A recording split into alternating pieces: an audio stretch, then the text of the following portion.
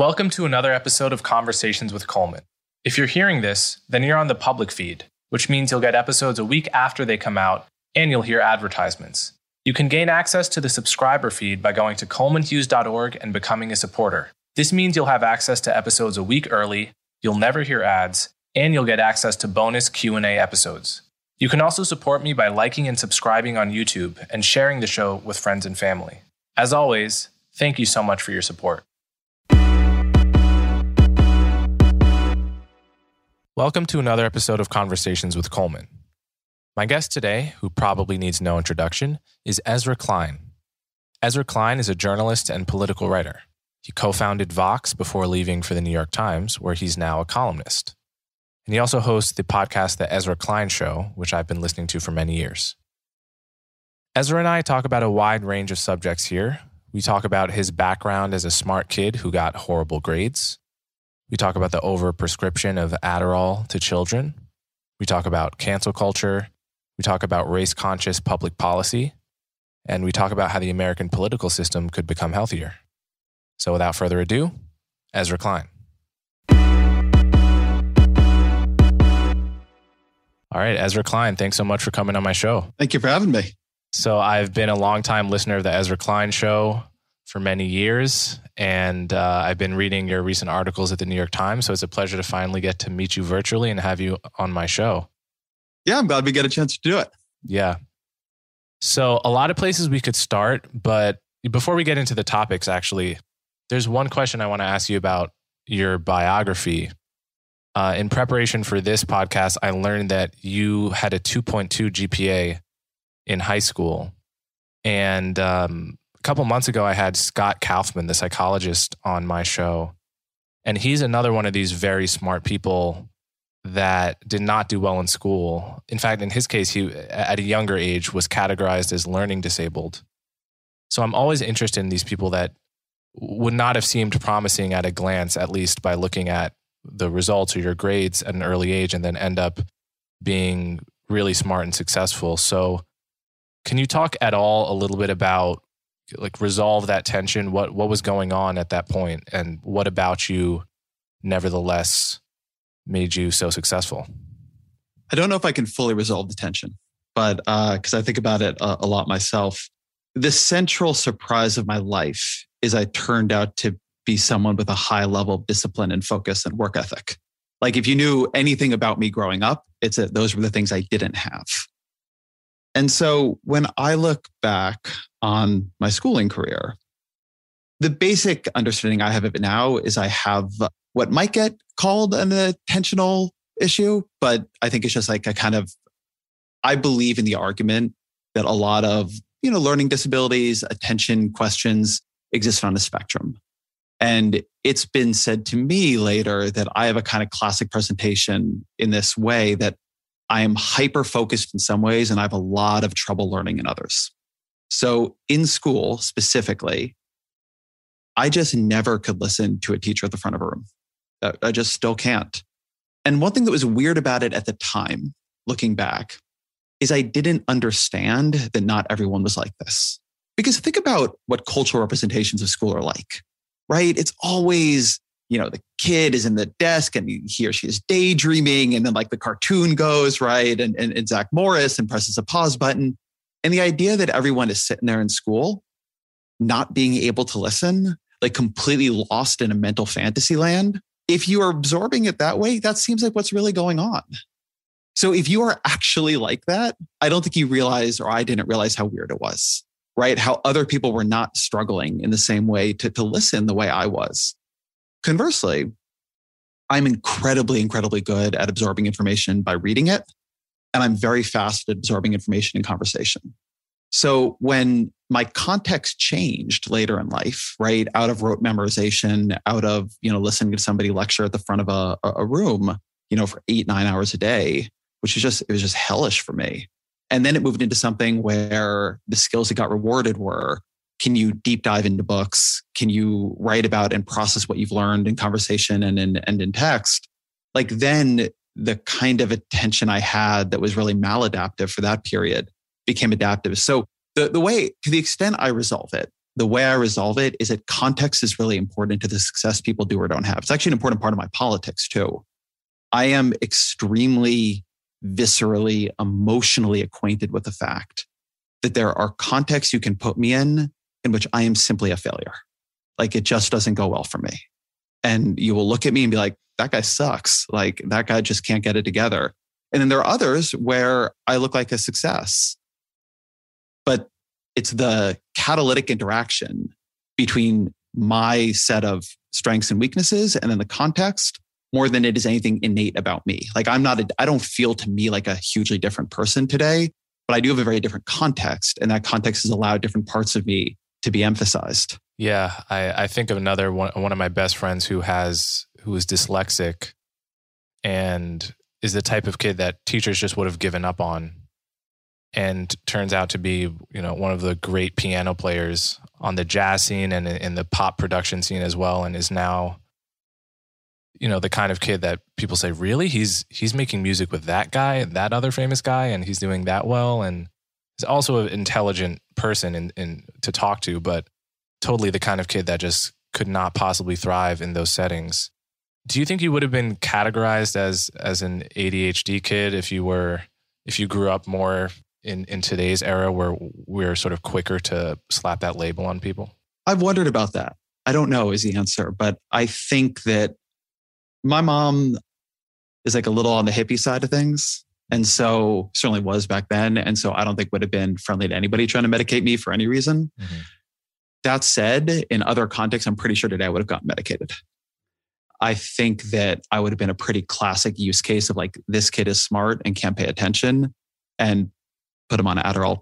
I'll say that later in life, I never took an Adderall until like into my 30s, right? I never did that in college. And I don't really do it now, but I've tried it now, like during when I really needed to focus on something. So I was like, you should give this a shot. And I took like 5 or 10 milligrams. The fact that we give kids 25 or 30 milligrams of that stuff is wild to me. Yeah. Like totally wild. I'm not saying it doesn't help some people. I'm not saying it's not good for them. I'm not questioning exactly the medical advice, but just the idea of a 9-year-old being on a higher dose of that stuff than I've taken, like I've never taken 25 or anything like that. It blows my mind a bit. But I do think that would have been true for me now. I struggle with what to make of my own educational experience. Sometimes I've been in interviews like this on podcasts where people really want to like jam me into, and so doesn't that prove learning is broken?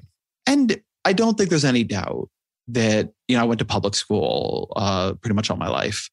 I don't think there's any doubt that school does not sufficiently adapt or is not really able to adapt to the ranges of learning that children have within it. Now, I wouldn't say like my problem is the one to start with, but I think that's true. And on the other hand, so I'd like to see that more possible. I don't think it would have been crazy to put me in a room where I did more independent study or something. But on the other hand, school has to optimize for some set of kids, particularly public school. And, kids who are smart but have trouble paying attention probably is not the group to optimize towards. So I don't know.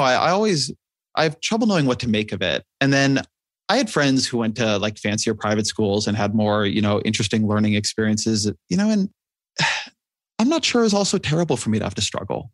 I mean, I was in a context where, I had lots of books at home. I could be obsessed about my own interests. Like the internet was coming, the internet was a thing as I got into college and then as I got into high school and then particularly into college.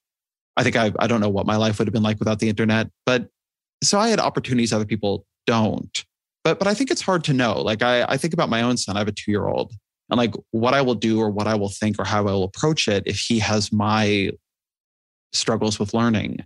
And I'm very unresolved on it. Yeah.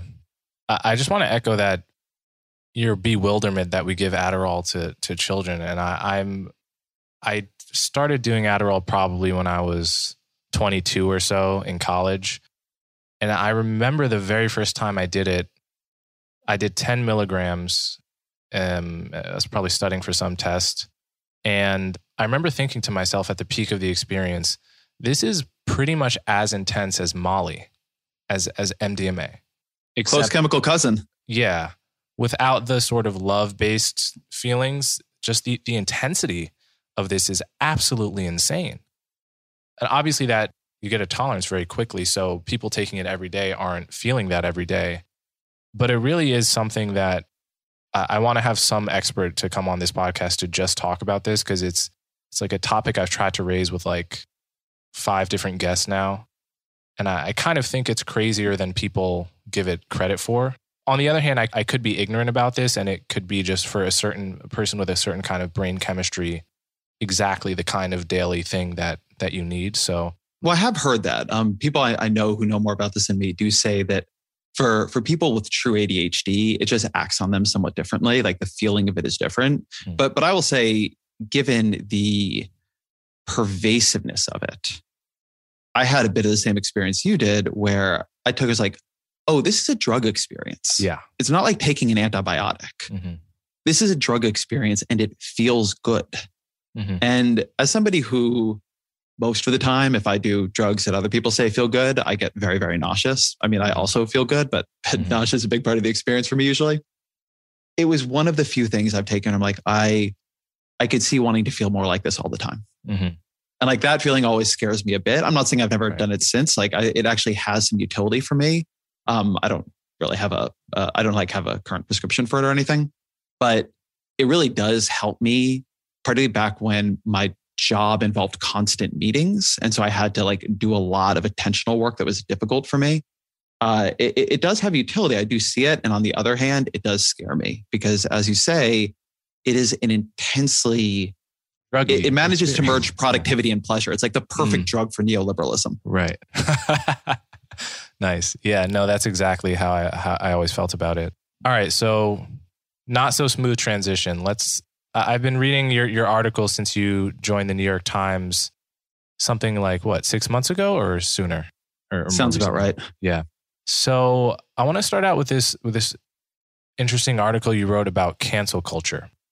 This is a topic I've also heard you talk about on your podcast, and it's something I think about a lot. And I think we have a lot of ways in common about thinking of cancel culture, and maybe some interesting differences. So I just want to read this part of your article. You say, quote, "You suggest a different way of thinking about the amorphous thing we call cancel culture, and a more useful one. Cancellations, defined here as actually losing your job or livelihood, occur when an employee's speech infraction generates public attention that threatens an employer's profits, influence, or reputation.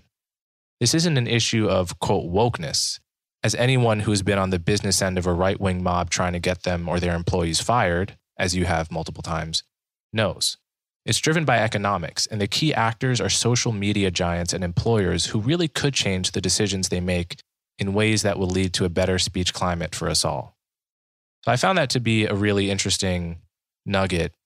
And I think, I totally agree that the issue of cancellation is logically separate from the issue of a particular ideology, right? I would say at the moment, there are more cancellations by woke people than of woke people.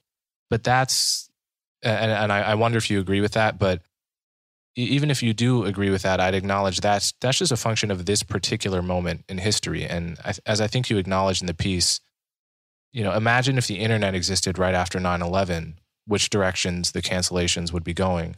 Yeah, social media. But yeah, that's something I say in the piece. That you shouldn't think about this kind of set of consequences for speech infractions as being, I think of it as more technological and economic, not located just in one ideology. Now, it is the case, and we can talk about the reasons why. I agree, basically, there's more cancellations probably coming from the woke side but you're seeing them on both, and the worm can turn. So you want to have a theory of this and like an approach to it that's a little outside like just the literal year 2021, and will be robust to different turns in the intellectual and ideological culture. Absolutely. I mean, not only can the valence of cancellations turn, it will turn. I mean, it just will turn. I don't know which direction it will turn, but it's not going to remain static forever.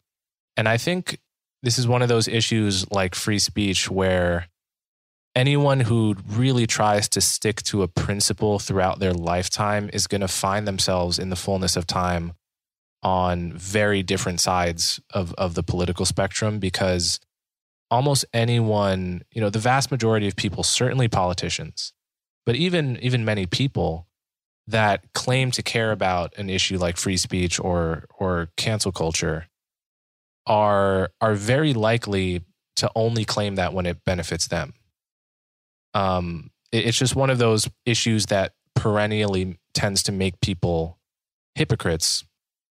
And I remember reading the book "So You've Been Publicly Shamed" by was it Jonah Goldberg? Is that not Jonah? No, Goldberg, that's John Ronson.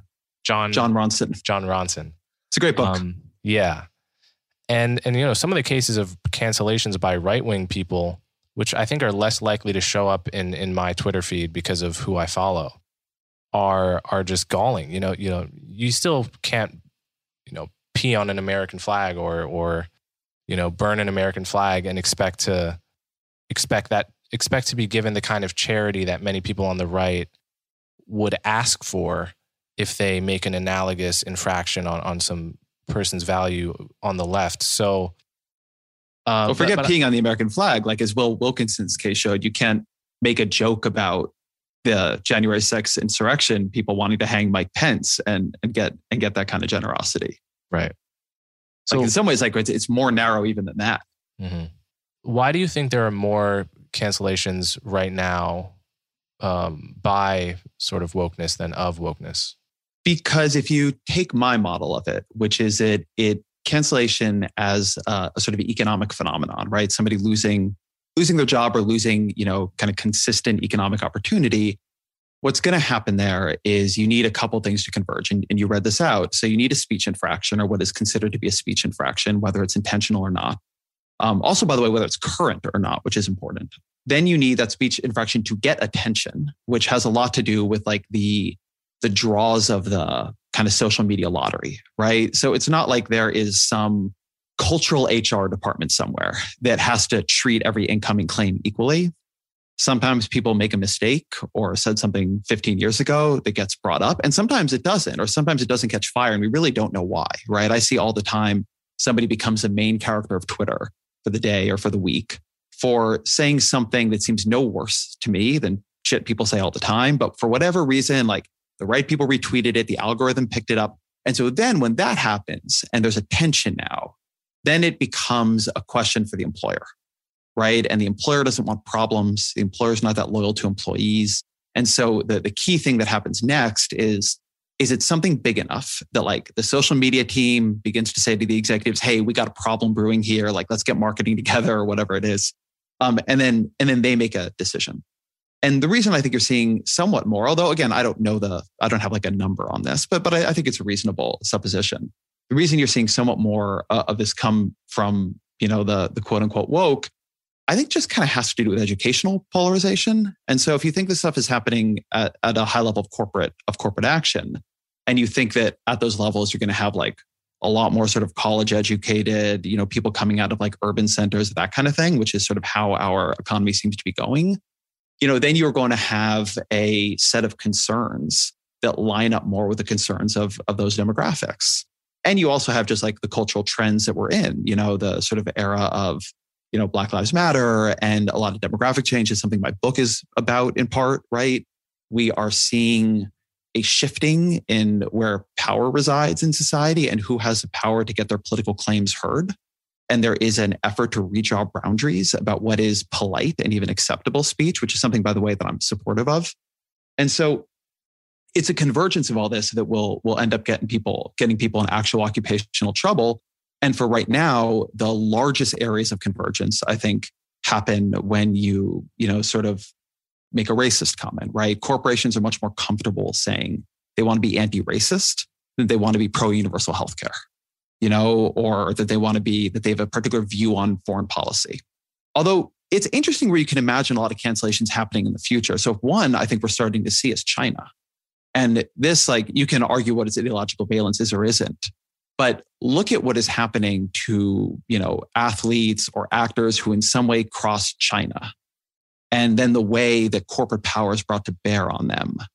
And like, I think that's another place where, because it is a little bit more ideologically mixed, you can see the dynamic in a pure way. Like John Cena giving that groveling apology in Mandarin because he said during the promotional tour in Taiwan for Fast and Furious 9, that Taiwan is a country. Like you're beginning to see the way this power is gonna execute in society. And so I think you see it now, but I think it'll potentially change in the future.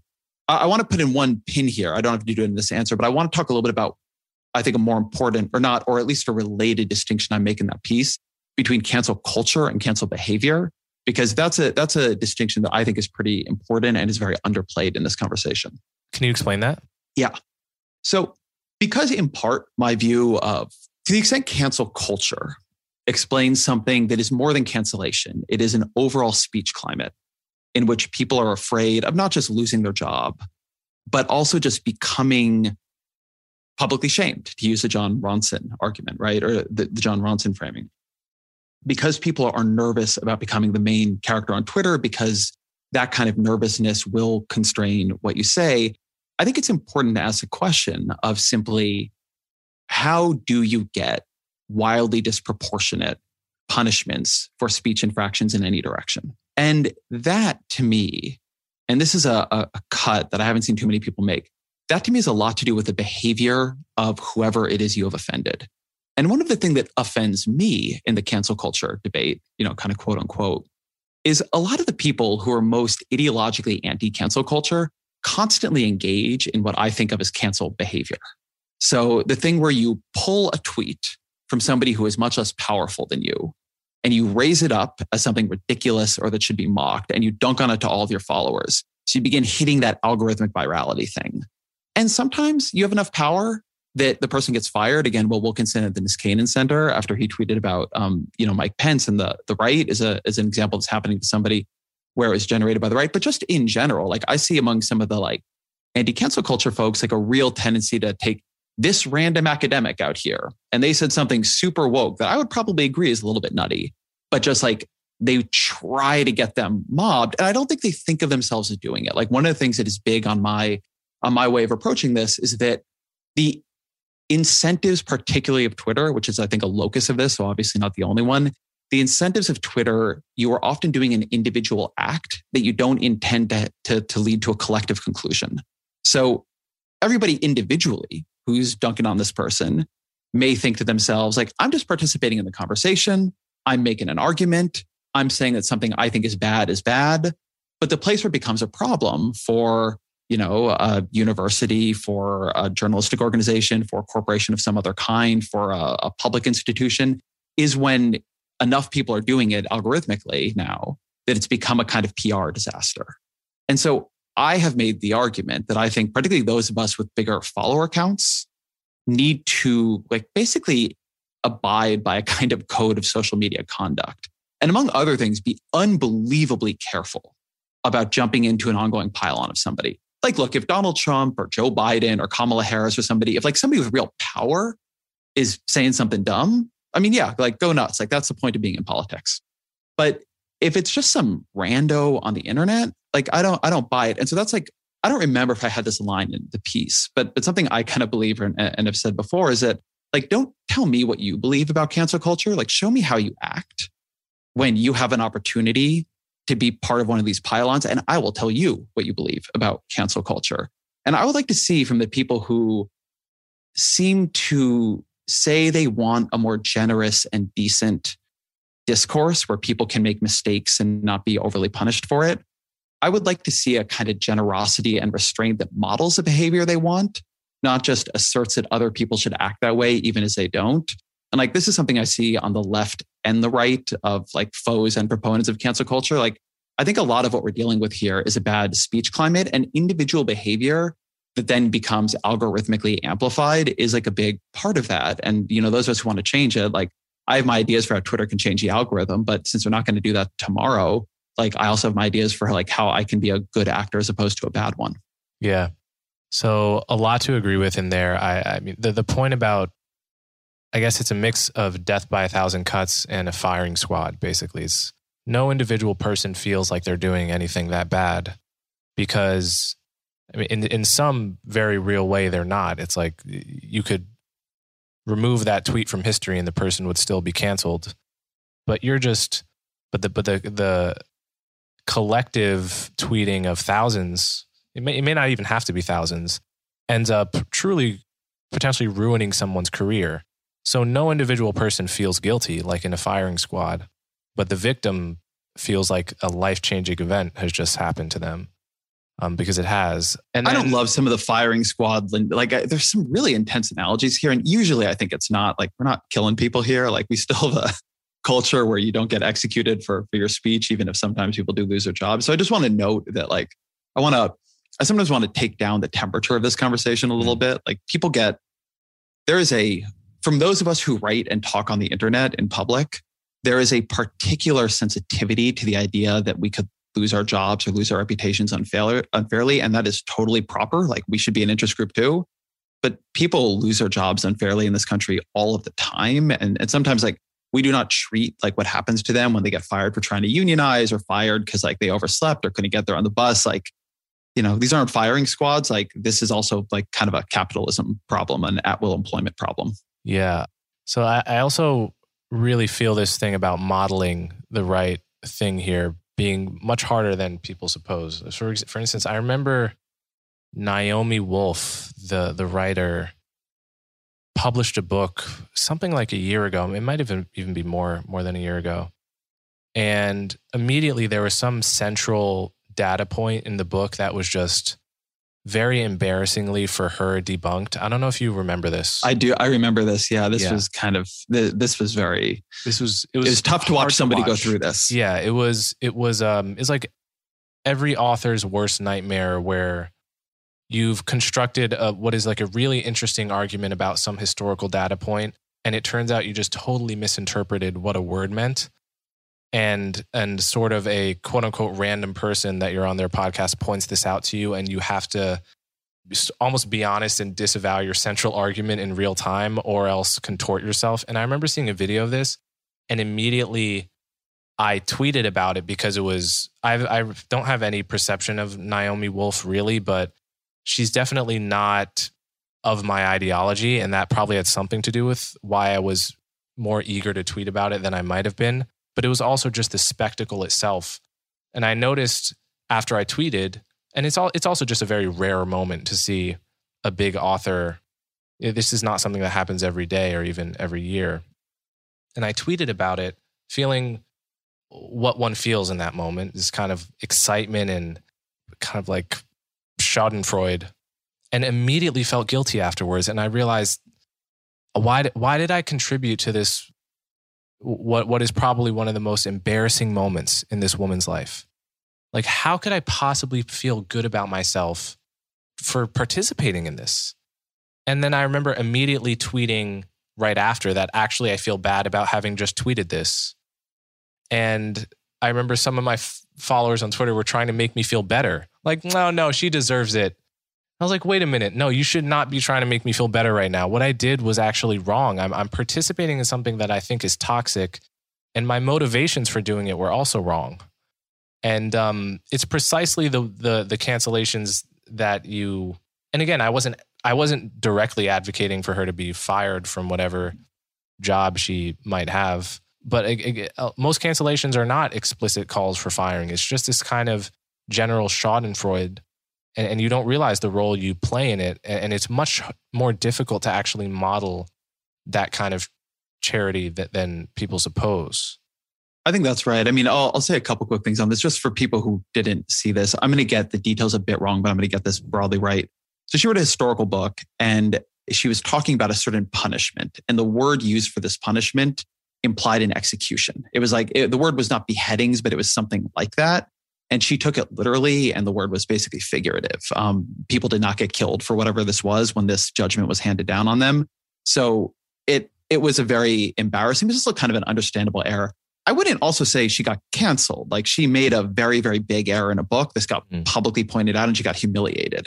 Mm-hmm. So I do want to, in some ways, I very much take your point about participating in the culture here, but I want to at least cut this a little bit from the cancellation conversation. And then I'll say the final thing, which is on what you were saying. Look, man, I couldn't agree with you more. Look at my Twitter feed. I constantly feel and struggle with the fact that despite having a legitimately huge Twitter account, I have something like 2.7 million followers. I don't tweet in any way to maximize that platform.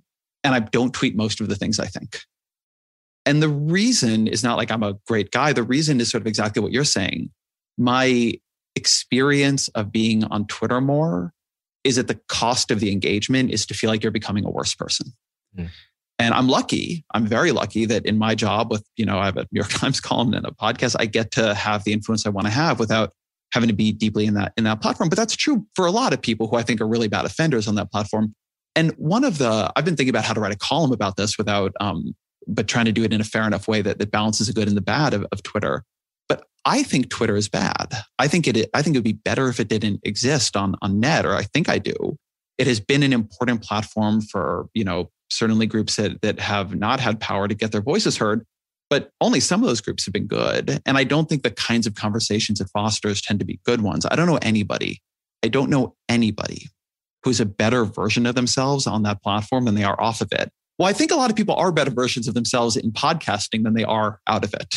I actually do think that's a key thing. Mm-hmm. When we talk about media, like theory, like I'm a big Marshall McLuhan guy, if you've ever read him, or if people do. His book, Understanding Media, it's still incredible, even though it's like a pretty weird book in a bunch of ways. But his famous saying, the medium is a message, he's got this argument, and I'm just paraphrasing this from memory, but it'll be close, where he says, the content of a medium is like the juicy bone thrown to a dog to distract them. And his argument is that we think about mediums in terms of, the stories that come through them, the writing, the whatever. But his view is that the way mediums change society and change us is that they absorb us into the incentives of the medium. We become more like them. I know people, I've watched them become more like Twitter, like in their normal human interactions, because they spend all the time on the platform. Like it changes your brain, right? It changes how quickly you want feedback, right? People who once, wrote, a couple articles, long form articles a year and investigations, and were comfortable with that, right? You become like twitchy and you need it. And I don't think I think it is pushed towards a worse public sphere. Again, one of the differences I have with a lot of people in the cancel culture debate is not that I disagree with which instances of it are bad, because often I tend to agree. I tend to be somebody who wants a lot of grace and wants a lot of generosity in the way we treat each other politically. That said, I think there's a real question of whether or not people recognize that this is not just an ideological issue, it is a technological issue. And people often mistake the two. Let me give an example that's a little bit outside this conversation, but it is related to it. Have you followed the thing going on at Basecamp? No. So Basecamp is a enterprise software company, well known. They very famous for their name is a company's 37 Signals, but Basecamp is their central product. And Basecamp is a forerunner functionally of Slack. It's one of the early, very, very ubiquitous enterprise chat software things. And they end up having a bunch of internal political fights, like a fight over like a racist names list or a funny names list that was racist, and then like stuff about diversity, equity, and inclusion, and other things going on in the company. And eventually the founders, who have always they've written a lot of books about their company culture, et cetera, they go and they say, that's it. No more talking about politics at work. They announce this publicly. It's like a big, we're making our culture better. We're not going to have these discussions. And the company melts down. More than a third of people take a buyout a couple of weeks later. It's like a total, it seems to me from the outset, not what you want when you're running a company. And something I thought was interesting about it, watching it, was very clear to me, the founders of Basecamp, and then a lot of the very senior tech people who were, cheering them on the moment they did this on Twitter, didn't understand that they had created this world, that it was in creating these enterprise chat systems where everybody's talking to each other and putting in little emojis and everything, that you'd completely change the dynamic of power and the way public conversations were going to go. And you hadn't reckoned with that at all. And now you're going to try to undo it by mandate. You seem to have so little self-reflection over what your technologies and the modes of interaction and engagement and communication that they foster are actually doing, that you think you'll just turn it back by saying, no, stop it. I think we need a much more technological sense of the ways in which the technologies we're on top of change the way we act, treat each other, and think. But that's something people don't like to talk about as much, because they like to think that we are in control of our technologies, as opposed to what is exactly as true, which is to some degree they are in control of us. Yeah, I've also noticed the phenomenon of real life conversations resembling conversations online.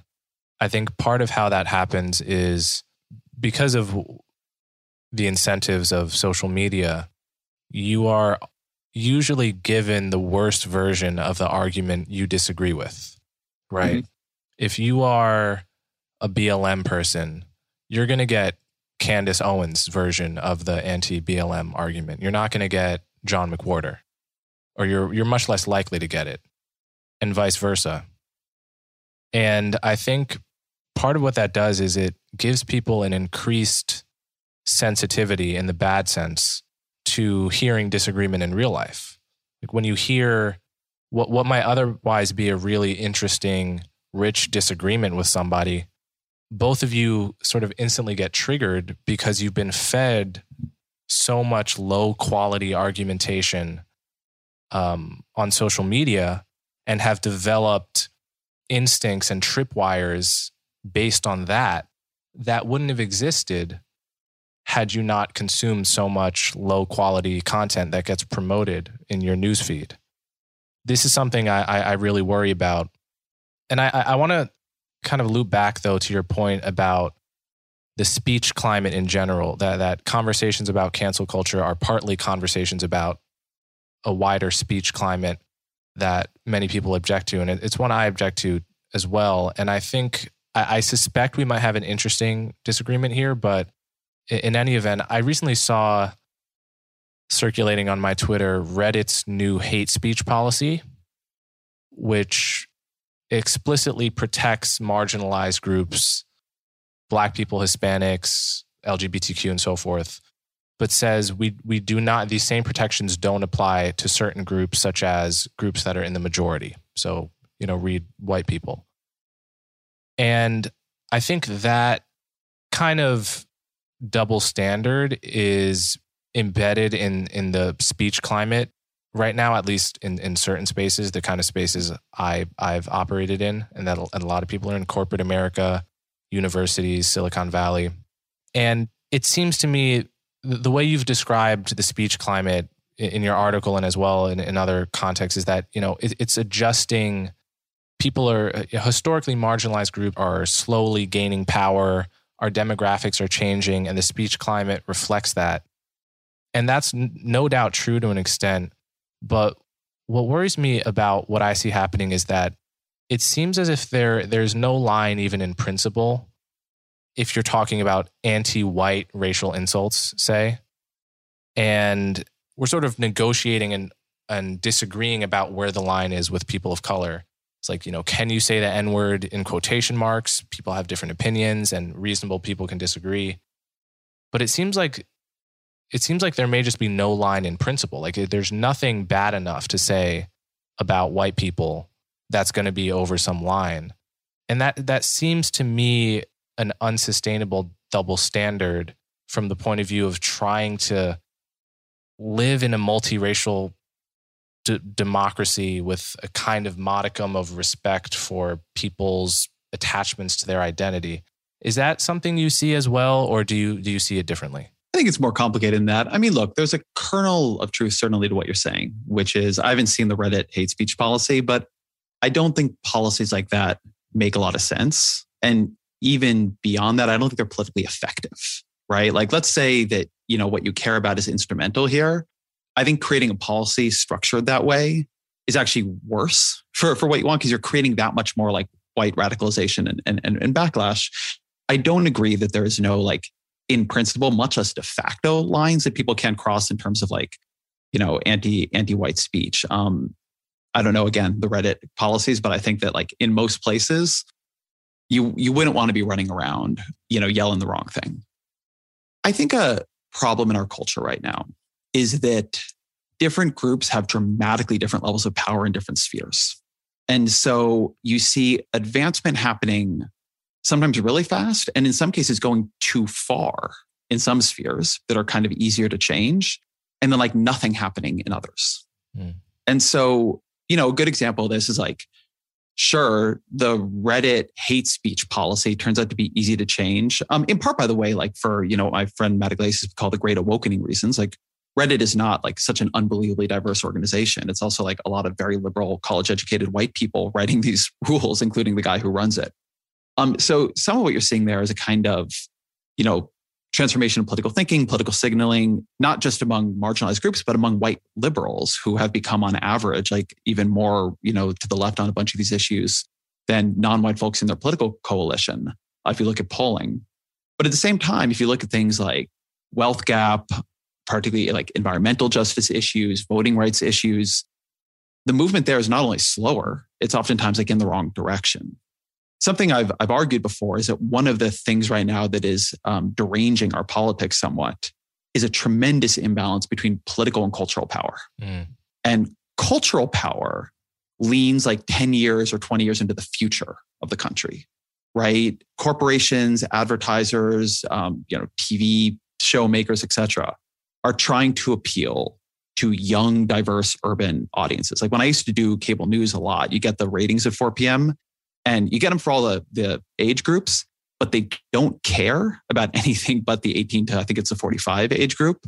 Like the fact that you have like 1 million people who are over 65 listening, it doesn't matter. Like this is years before some of this stuff is going on. Like corporations care about getting young viewers. Like that's where the money is. On the flip, is that just because they're playing the long game? I think it's some of that. Like you catch somebody for, when they're 19 as a loyal customer of your shoe company, you got 50 years out of them. Mm-hmm. I don't really, to be honest, understand other parts of it. I mean, some of it is cultural too. If you're in an urban center and you're somebody who lives there and like that's your social community, there's also just social pressure and creating things like other people like you are going to think are good.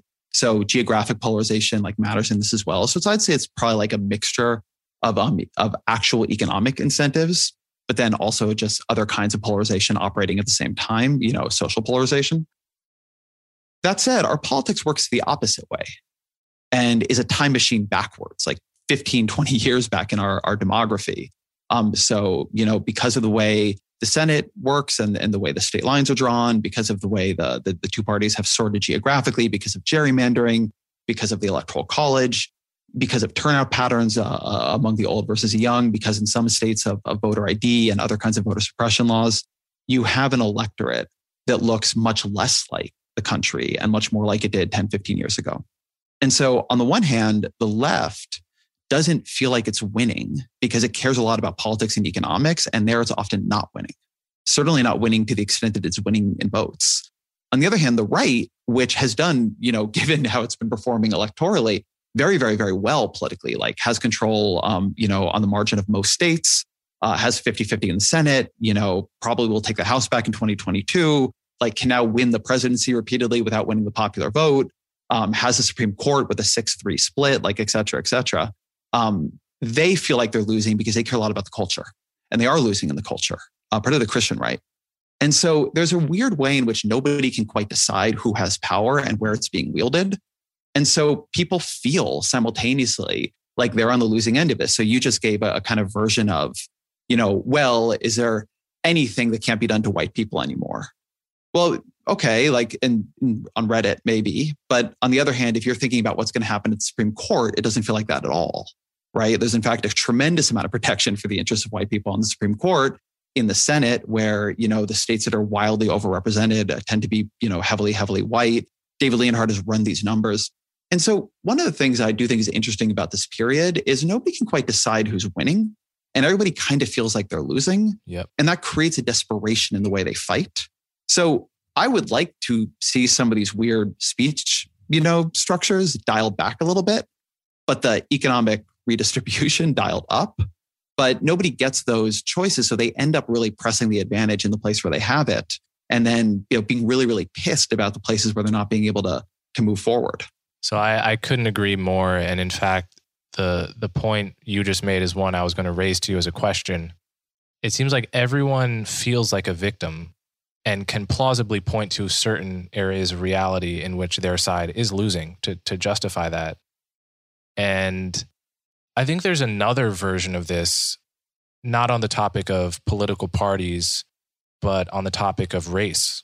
And so here it's it's kind of analogous to the point that you just made, where if you look at the legal structure of the country, if you look at, just some recent examples, Joe Biden's restaurant relief plan, which included a provision to put white people at the front of the line, or restaurants owned 51% by a person of color at the front of the line, or the mayor of Oakland creating a program that gave $500 checks to poor people of color, but not poor white people.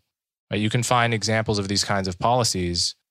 And if you look only at that as a white person, you can say, well, look how many laws there are that are putting me to the back of the line, and feel a very genuine sense of victimhood as a result, particularly if you're struggling. On the other hand, outside of the legal structure, outside of the realm of public policy, the everyday social interactions on the ground, it's still the case that you are far more likely to experience prejudice as a Black person, right? Whether this is not getting the callback on your resume submission, or just an interaction with a cop that goes, even if not disastrously, just more snippy than it would be if you were white, being followed in a store by a suspicious shopkeeper, having to deal with a partner's parents that don't like you because of your race. And if you look only at that, you can find very real reasons to feel a grievance against the nation in which you live. And to me, it creates an analogous situation in the sense that if you look only at part of the equation, you can feel like a victim. And then you get groups that feel like victims interacting with each other only in that mindset. And it makes it very difficult. People, again, as you put it, press their advantage at the side that they're right about. And I find it difficult. I find myself aspiring to be the type of person that can recognize legitimate grievances wherever they exist. Of course, nobody is going to be perfect at that. But is that a dynamic that you also see going on in the country, or do you view it differently? No, I think that's definitely a dynamic in the country. To widen this out a little bit, if you go to my book, now out in paperback, everybody should go get it, Why We're Polarized. The thing I say at the beginning of that book is that one of the things I'm trying to explain and model is a way that policy argumentation, which is a positive sum endeavor, in a kind of open policy space, I can think of ways to make lots of different kinds of people better off all simultaneously. It's amazing. It's fucking magic. Become zero sum or negative sum by the end of political debates. And there are a lot of reasons for this, most of them not having to do with our speech climate, having to do with, partisanship and the filibuster and others. But let me give you an example why I think it matters that you're seeing so little action in policymaking and so little ambition in policymaking. People can't get big things through very often anymore. So you were just saying, look, you might be watching Joe Biden's thing come around and there's some provision for, minority owned restaurants. And that makes you feel bad. I think that would be a little ridiculous given the size of the bills and the kind of long-term structure of our economy. But fair enough. If you're a struggling restaurateur, I could see why it'd piss you off. But we've had a lot of minority owned subcontracting kind of provisions in federal law for a long time. And they just don't do that much is in some ways, my issue with them is that they're not that effective. But there has, particularly in liberal politics, been forever an answer to the thing you are bringing up, which is to say, if you simultaneously believe that the structure of our economy and the wealth distribution and the income distribution and economic opportunity reflect literal centuries of explicit and also systemic racism, but you also believe that there are lots of white people or whomever that have struggled in our economy and are certainly not by any true definition of the word privileged or in a good position, then great. Let's do race-blind redistribution. So Cory Booker has a plan for, I like to call it a universal wealth distribution, but he calls it baby bonds.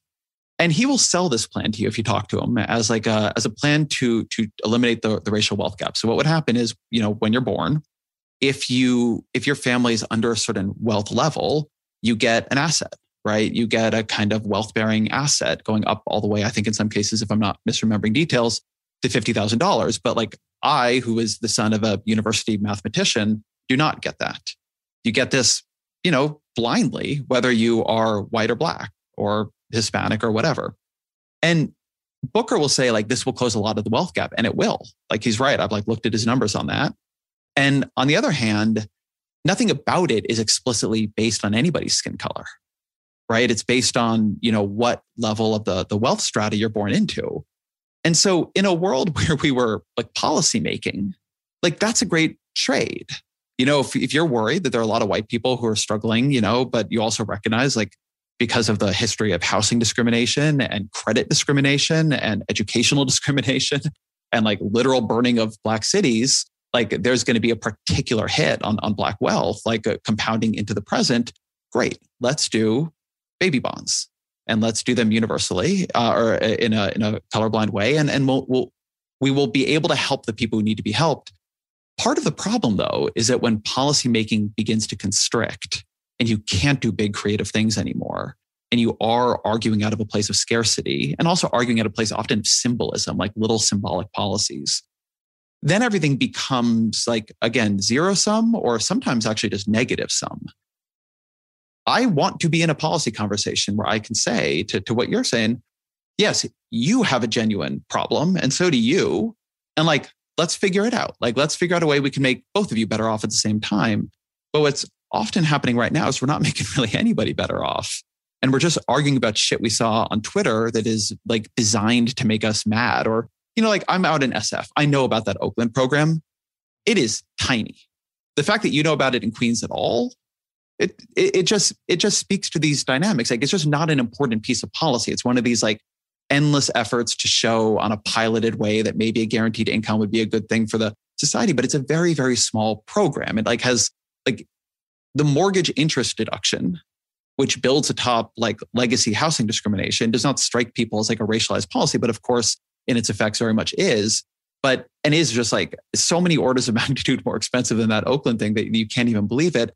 But we're just not having like the big policy conversations that we could use to make a lot of people better off simultaneously.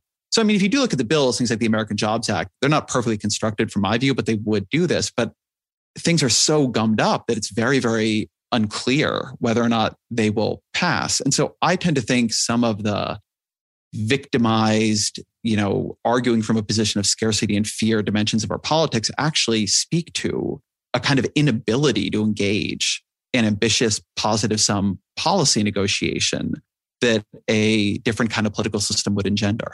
What would that different kind of political system look like practically? I mean, at a very basic level, the way most countries work is that some party wins more votes or some coalition of parties win more votes and the other party or coalition of parties. And then the literal thing that means is they have a governing majority and then they govern until the people decide like they're bad and they should go. And I would like to see that be the way our system works, although I don't think it's going to be. So even on the margin, I would make moves towards that, like getting rid of the filibuster or getting rid of gerrymandering. I would like to see majorities on both sides be able to govern. I would like to see them, because again, for all the reasons that I lay out in my book, bipartisanship is not going to be a way we govern right now, not with parties this ideologically polarized. That is not how parties are even supposed to work. This always drives me crazy, this American thing that you're supposed to have bipartisanship. It would look so weird in another country. Like you have parties, they disagree, they fight it out in the election. Then you give one party a shot, they try some stuff, and you decide if it worked, and then you decide if the other party should get the next shot. And we just can't do that. Instead, we have this system where people run for election, maybe get more votes. If they get more votes, maybe win. If they win, maybe don't have the power to do anything really at all. If they do have the power to do anything at all, can probably only do 20% of it. Like, and then we go back to the public and we're like, hey, what do you think of that? And they're like, think of what? Like, why didn't anything happen? And it's you're supposed to have accountability in political systems. Like you campaign on promises, you try to pass some rough facsimile of the promises, and then you let the public judge. And I would like to see that. Joe Biden ran for office. He won 7 or 8 million more votes. He won the election also. I would like to see him implement his agenda for a couple of years. And then the public can decide if they liked it better or not. And then if they don't, Marco Rubio or Mike Lee or whoever it's going to be, Tim Scott, a couple of years ago, maybe Mitt Romney, they can come in and do the stuff they promised and the public can decide. That seems sensible to me. But in our system, even though it's, by the way, most states work like this, you say this to people in America, whoa. Run politics the way states and also cities and also other countries do. And also the way we tell our kids it works, that would be crazy. So, and then we sit here arguing over speech on Twitter endlessly. I know we're talking about some of my speech columns, but I've only written one speech column since being at the Times. I really care about what we pass and don't pass. I think that, politics is not just a way of avoiding war. It's a way of making negotiation constructive. But if it can't find an endpoint to negotiation because you've set it up so it won't, you've set it up so it would be irrational for the minority party, the opposition party, to allow the majority party to govern, because then might help the majority party in the next election. But you've also made it possible for the minority party to stop the majority party from governing. Then you get a politics that becomes dysfunctional and turns in on itself, because instead of the two parties being able to effectively differentiate through the outcomes of their policies, they end up differentiating through their public collisions and their branding. It's just bad. It's not a good way to run a railroad. All right. So one last question before I let you go. What advice do you have for a person who's, say, 18 years old and wants to become the next Ezra Klein, the next policy wonk, blogger / writer, podcaster? What do you say to such a person? So the first thing I'll say is I don't believe in advice. Literally, I have so much advice for myself now that I can't take. The hard part is always execution. What I do say, and the moment in which I came into politics and into journalism, I came in this sort of open window of blogging. And I've had a very, very weird and very privileged career that some of the doors I walk through are not open in the same way, although others hopefully are. But I think we underemphasize the value of just really knowing things cold. And, for me and some of the people who came up at the same time as I did, there's a real value in, I wasn't a journalist. Nobody was going to call me back. So I really learned healthcare policy. I understood it. By the time I went into journalism at 21, I really understood how the American healthcare system worked. And I still believe I was basically right then after, another 15 years of covering it or whatever. And specializing is important. Very, very few people are a good enough writer to stand out on writing alone. If you're a good enough reporter to do it, fantastic, but very few people are that either. What you need to be able to show to an employer, to your audience, whether that is, even if you're just a Substack entrepreneur, is that there's something you are going to be able to offer that others cannot offer.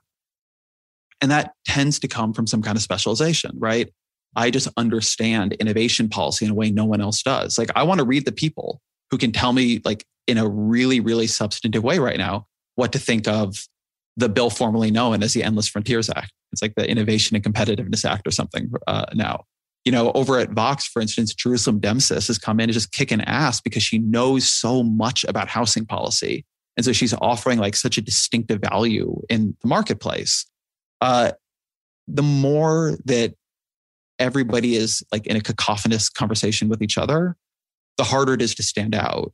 And so paradoxically, the incentives of things like Twitter, et cetera, feel like they are to become more general, to just participate in whatever the algorithmic conversation of the day is. But actually the incentive is to differentiate even more.